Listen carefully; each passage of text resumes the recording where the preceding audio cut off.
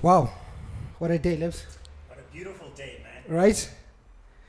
I mean, it's also a special episode today. Mm-hmm. We've got a special man today with us.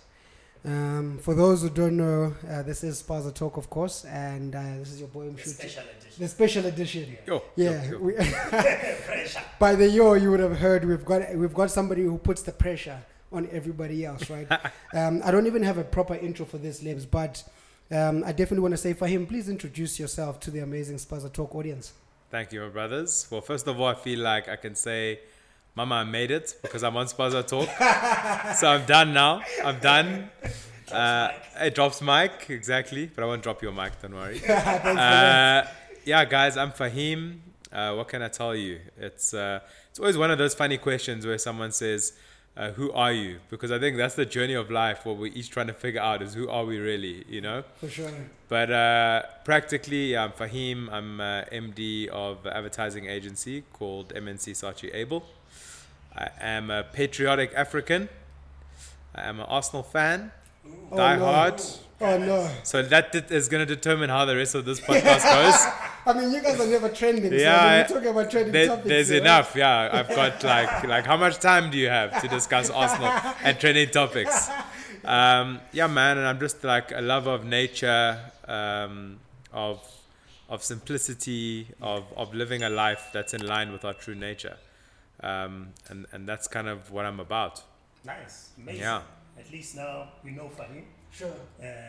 The viewers know Faheem. But he's a heavyweight for those who don't know. Yeah. In the industry, advertising. Hey, man, I've been itself. doing cardio. I've been trying to slim down. Now you're telling everyone I'm a heavyweight. I'm busy with load shedding level 7. I can tell by your outfit. You're looking good, so that's great. Thank you, brother. Yeah. So, Faheem, I think you touched on it a bit, but I want us to expand on it, which is what factors or influences guided you towards your career in advertising itself? If you could just share. Yeah, that. man. Yeah, you know, it's a great question. Like, I ended up in advertising almost by accident. I think from a young age, I've always loved communication. I always loved communicating. I always saw it as an art, you know.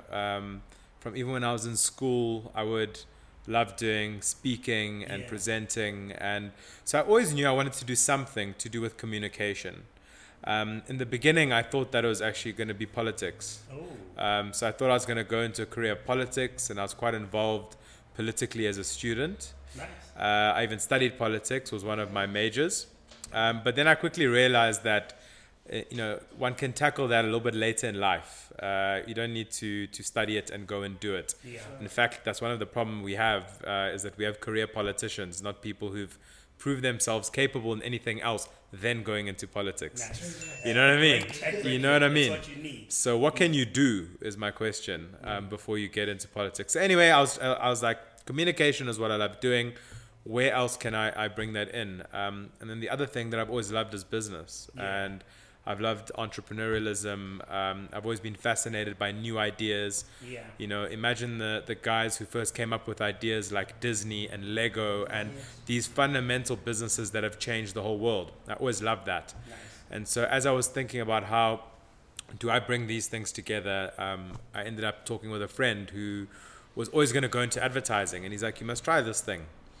So after I finished studying at GCT, then I enrolled in Red and Yellow, which is a private advertising school, where I did a post-grad. And from the first day of that post-grad, I fell in love with advertising. And I knew that this was a place where communication and business came together, and that I was going to be able to flex my imagination, which for me was always something. If I could find a career out of flexing my imagination, I've like got away with one. You know, it's like work's not supposed to be that fun, because I like to live in the idea space. For me, one of the most fun things is having a blank piece of canvas and a pen in front of me and going, like, what are we going to think about today? I love that. Wow. And that's your life every day. That's every day.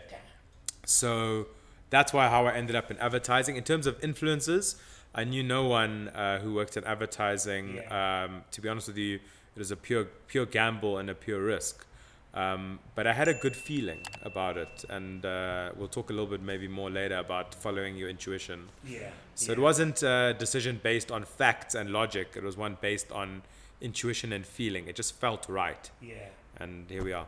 Nice, nice. I'm glad you're here. Thank you, man. I'm glad you're here. I've learned a lot from you. I've had the privilege to learn from Faheem. Sure. There's some lessons that he gave me, but he probably thinks, it was in passing. Sure. But I always take things to heart, you know. Yeah. And That's to your credit. yeah, I appreciate that. No, for I sure. appreciate that. But how would you explain, right, or describe to us that, how would your parents describe what you are doing? That's what I meant to say. Hey, so this is the advertising question, eh? Because a lot of people in advertising always joke that, you know, when an ad comes on TV, their parents go, "So did you write that? Did you film that? What exactly did you do here?" Yeah. So I've spent some time working on explaining that to my parents. My parents are quite well versed in what advertising is. So it's not too difficult. I think now they'd explain that my job is in running the company, making sure that, you know, the 140 people we have here are fulfilled and are doing their best work, that the clients who've trusted us with their business are happy. But I think they stay proud that I still share, you know, every ad that we do with them. Nice. And I think they can see my influence. They probably say that I spend a lot of time talking a lot. Okay. Because I've always been that guy. But yeah, I think they, you know, especially for like Indian families or a lot of ethnic families, advertising is not the default choice at all. So I even have to credit my parents for being brave enough to allow me to go into a space that like people normally don't go into. Normally you must be a doctor, a lawyer, something that guarantees you a level of professionalism and stature in society. For sure. But I was lucky that I had the space to explore what I wanted to versus what I was expected to. Yeah.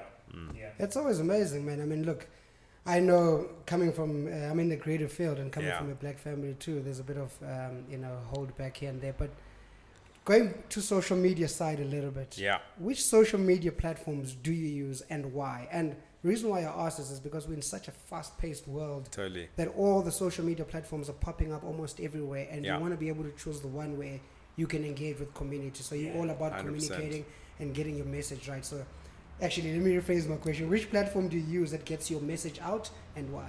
Yeah. So I have a very interesting relationship with social media. If I think about it going back, I started first on MySpace.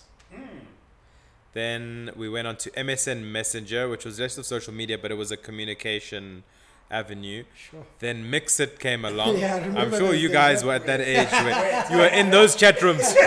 What was your mixed name? Yo, I can't remember, eh?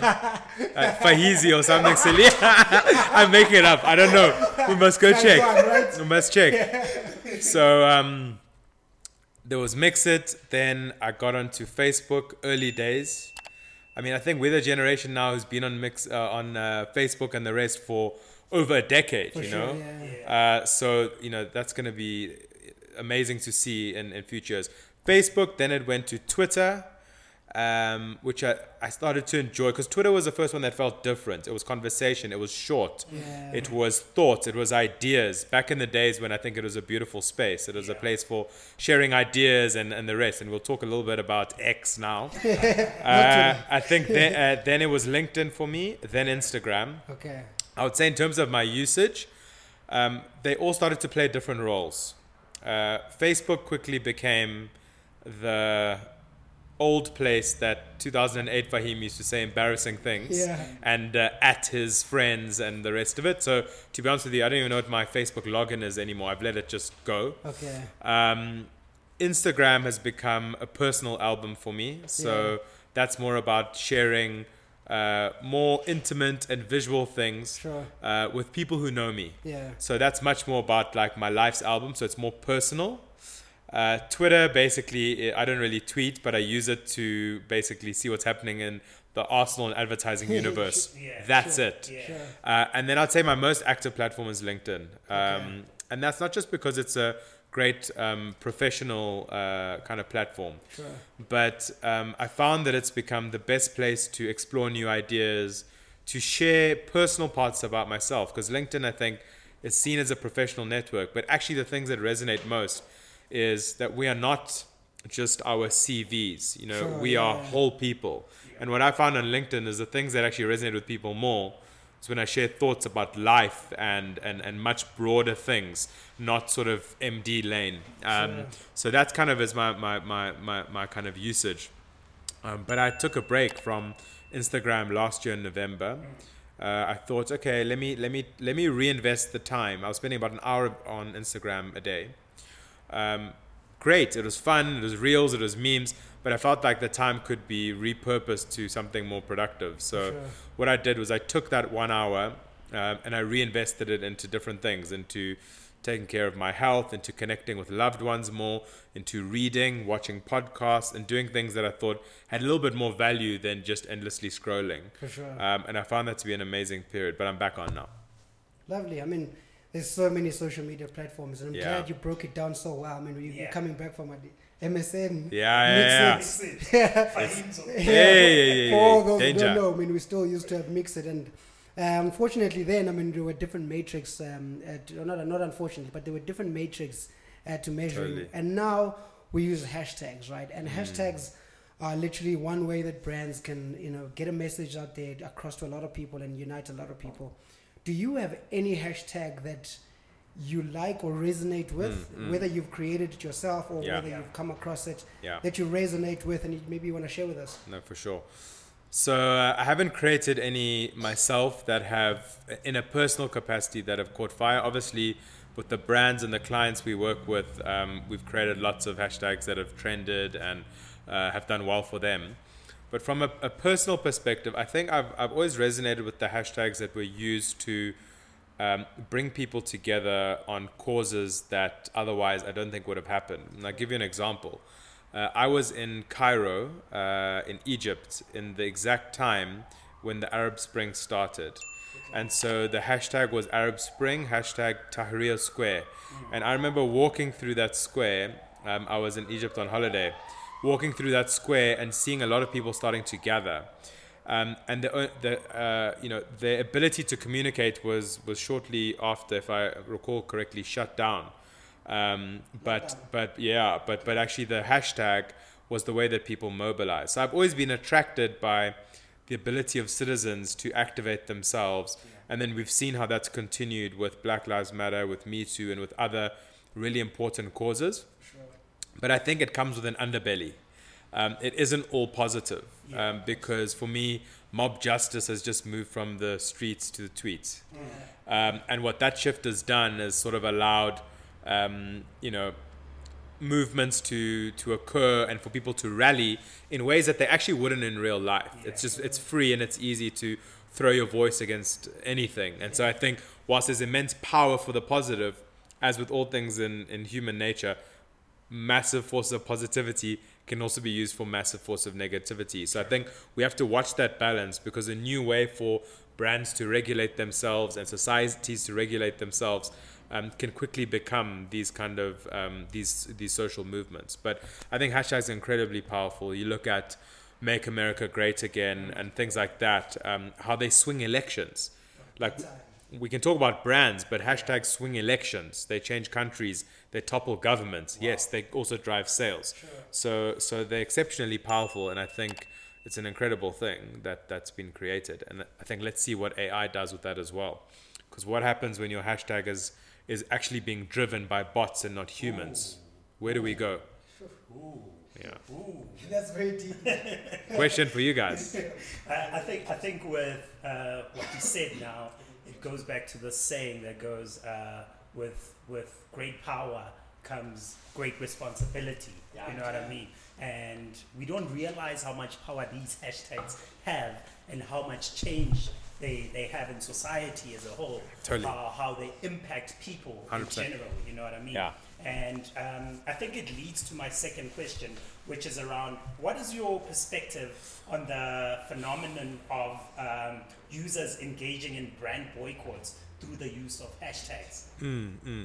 Look, ultimately, like for me, the discussion doesn't start with should people be using hashtags or not. It starts with the causes that people are choosing to boycott. Yeah.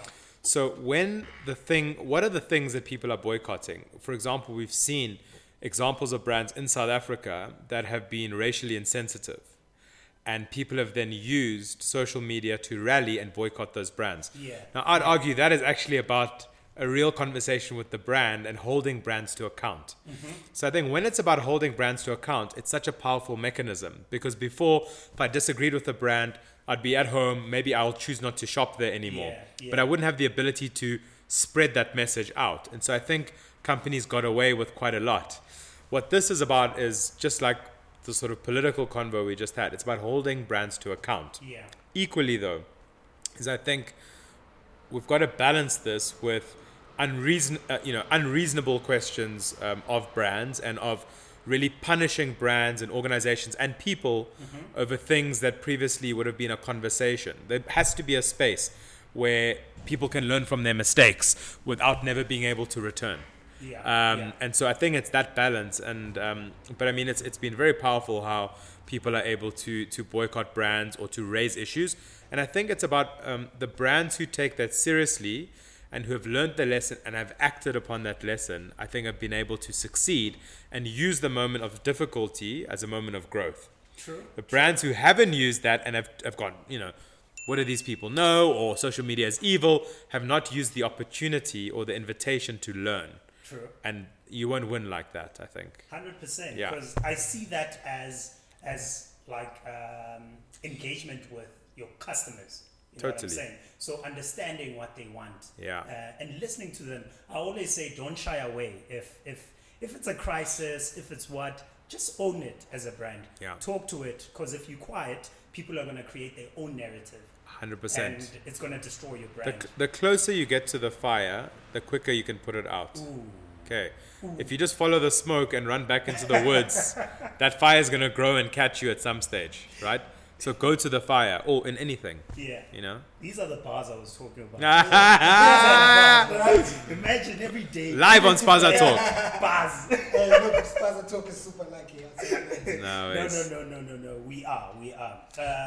And Faheem, tell me, if there was a hashtag that would describe you, who you are, what you stand for, your principles, whether it's an existing one or you want to create your own, which hashtag would that be? Sure, great question. So it'll be the hashtag and so it is. And so it is. And where that comes from is really the idea of things happen for a reason. And there's a great importance in recognizing or recognizing the importance of staying in the present. And so it is, recognize this idea that things happen for a reason, and if you stay in the moment and present and you accept things, not fight things, you're always better off. And it really comes from this world of that Lebs, of meditation, of consciousness, of being present, of not fighting things. And I find it to be a very liberating thought. Whatever happens, if you just accept it and you say, and so it is. Arsenal win the league, and so it is. You drop big bars on Spaza Talk, and so it is. For me, it's been a very liberating idea that when you accept things for what they are, and you go with the flow, and you don't try and resist things. It's very liberating. So I love that thought, and so I haven't used it as a hashtag, but I wish it was one that people used. That's so interesting. You just coined it. Yeah, you just definitely coined it. I think we should definitely have it, and so it is. And so it is. So interesting. There you go. Love the hashtag. I mean, look, you described it so well also. And I think a lot of us try and especially in the creative industry, we're trying to fight a lot of things where you're trying to go against the grain sometimes. And sometimes just dwell in, whether it's depression or whatever it is, go through that process of it instead of trying to run away from it. So that's super interesting, man. Before we close off, we probably have 2 more questions or so. Let's roll. What's the one question you wish we had asked you, and how would you have answered it? Oof. This is Diary of a CEO level Right? stuff. Yo. You know what's interesting is it's something that I I've realized recently. Often people will say, what is one of the most frequently asked questions every day? It's when someone says to another, how are you? And our answer is, no, I'm good. How are you doing? I'm good. How are you? How often do we say that? Very often. Then you ask the question, how are you really? And then it gets interesting. So I love that question. How are you really? Because what it forces is real connection between people. I think in our daily lives, we wear a lot of masks and we have to perform different roles, right? For sure. We're fathers, we're brothers, we're colleagues, we're MDs, we're whatever. And those come with answers. No, I'm good. But when you can say, how are you really? You remove all of those straight away and you get to the heart of what someone is about. And I think it forces vulnerability. And I think vulnerability is the door to real connection between people. And if we can be more vulnerable with each other and connect more, like honestly, I think there's a lot more meaning that will come into every day. So sure. I love the question, how are you really?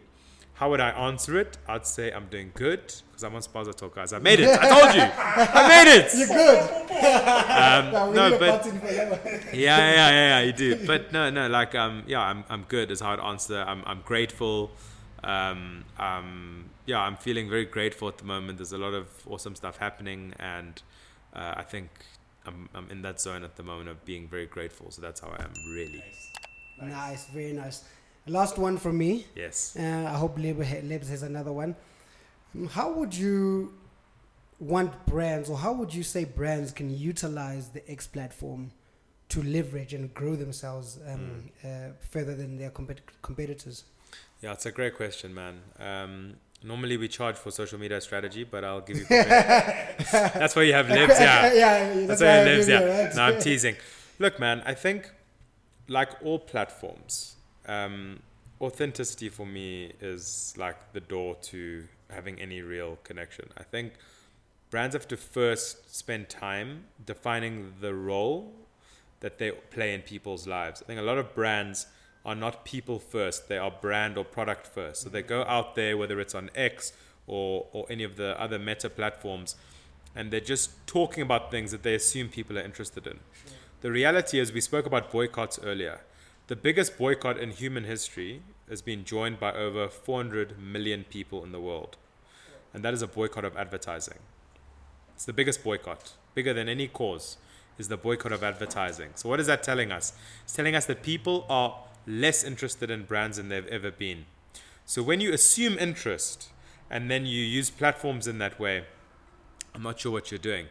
When you can step back and authentically go, what is the role we play in people's lives and how can we add value to people's lives? Then you've got a role to play. I mean, one of our clients, Nando's, is very famous for the role they play on social media. And during lockdown, I'll never forget that South Africans were coming onto social and begging Nando's not to leave social during lockdown because they need the humor to get by their day. They need that comic relief. So now you've defined a role for yourself that is meaningful on a platform. Yeah. If Nando's during lockdown was just talking about quarter chickens and half chickens when people are at home, etc., you're missing the mark. Sure. So I think authentically finding the role you play in people's lives generally, and then coming up with a platform strategy that allows you to express that in different ways is what I'd do. Ooh, I love that, Faheem. And I would love to expand on that because of course. I would say brands and influencers get it wrong in a sense where you entice people with certain content, they follow you, and then you start speaking about something different. And you wonder why you have 1 million followers, but your engagement rate is like 0 to nothing. Sure. You know, so again, be authentic in what you do. Give people what they want. Listen to your audience. Yeah. Don't shy away to certain topics, or if there's a crisis, don't shy away. But yeah, do you want to add? Yeah, man, I wanted to say, I think one of the key shifts in social media that is happening is this shift from vanity to value. Ooh. So a lot of social media, I'd say in the last decade, was about vanity, right? So it was about vanity metrics, you know, empty impressions. You know, when I hear things like we had 100 million impressions, I go, you know, what planet are we living on? There are not even 100 million people in South Africa. So who are these peeps who are impressioning on your brand, you know? So and you're exactly right. It's about bots. It's about vanity metrics. It's very easy to stand up and give a report that says, you know, we had blah, blah, blah. Yeah. But I think that's run out of road now. And to your point, engagement rates are lower. And that's really what matters. And I think we're going to see that shift from vanity, which is, a bazillion of whatever, into value, into like, actually, what is the value that you add to people's lives? What is the value that the influencer brings or that the brand brings? And where there's value, there's always going to be meaning, So I think that shift, as you rightly pointed out, is coming in social. And part of it is about taking a slightly longer term view. Yeah. I think the digital world has been very obsessed with short-term metrics. And short-term metrics have slowly been marching brands to the edge of a cliff because they've not been building anything meaning in the long term. And things of meaning, it's like, for me, one of the principal rules of life. Nothing fast lasts. Fast food's not good for you. Fast fashion doesn't last. Fast metrics don't last. Anything that's quick doesn't last. It's just like a universal principle, right? The reward has got to be in equal measure to the work it took to obtain it. Nothing quick lasts. Nice. So brands have to look at their brands in the same way. Medium and long-term things together with short-term things. Amazing. And I love you talk about the scale because we're both Libras, right? That's it. Balance, baby. I think with my last question, we're going to Pretoria with the conversation, but I'm going to offer in Greyston. I love it. I love asking people this question, and I did get the opportunity to ask Mike Abel, and I got his answer. I want to know yours now, right? If you were an animal, which animal would you be and why? Oof, I love it. I mean, humans count as a species, but I think for me, I love the idea of an eagle, and the reason why is I've always been someone who likes the big picture first. I like to see where I'm going. I like to see the direction and where things are heading, but I also know when it's time to swoop down and make a kill. Because I'm hungry. Nice. And obviously I mean that, not literally. It's about being able to go over, but being able to dive down into the detail and the rest of it. So, for me, in work, those are the two things, but also in life, I enjoy the big picture. I like living an expansive life. I like trying new things, but I also like to stay grounded. And I think an eagle can play in both those zones. Nice. I got the same answer from Mike. Really? Yeah. Oh, nice. Funny. Yeah. Well, he has been my mentor for 11 years. So. Yeah. Amazing. Faheem, I mean, this has been super amazing. Thank you, guys. We just don't have enough time, literally, but we really, really want to thank you for joining us on Spaza Talk. Thank you, man. Really, really amazing episode. Really super awesome just to have you here talk about all different types of topics. And we don't normally get something like this, so I just want to say thank you once again for thank you for us having on me, Spaza guys. Talk. Yeah, for thank sure. You. Anytime. We hopefully, I mean, your plans. I think you obviously announced some of your plans to on LinkedIn to shift from here to somewhere else. But I think we'll talk about that on a different platform. But yeah, ladies and gentlemen, thank you so much to Faheem Chaudhry. I hope I'm saying that right, by the way. And also I want to say, Libs, before we forget our sponsors. Hey, don't forget the sponsors. They pay the bills, right? We definitely want to shout out to Color Space. Please check them out. Color Space, that's our main sponsor. And make sure that you also visit Brandwatch. And unfortunately, we didn't do the stats this time, but it is coming on this episode, on the next one after this, rather. This is a special episode. So do check out Brandwatch, who's also one of our sponsors for this episode. And you can follow Faheem on LinkedIn for some bars, man. Definitely follow him on LinkedIn for some bars. I follow him on LinkedIn already. Definitely follow him for him. But otherwise, thank you so much. Thank you, guys. Appreciate it. Good to hang out with you. Cool. Ciao. Cheers. Introducing Color Space, a stock photo platform dedicated to showcasing images of Black people. Whether you're a professional photographer or you just know your way around a smartphone, sign up, submit your photos, and start earning through your creativity. Visit www.colorspace.co.za.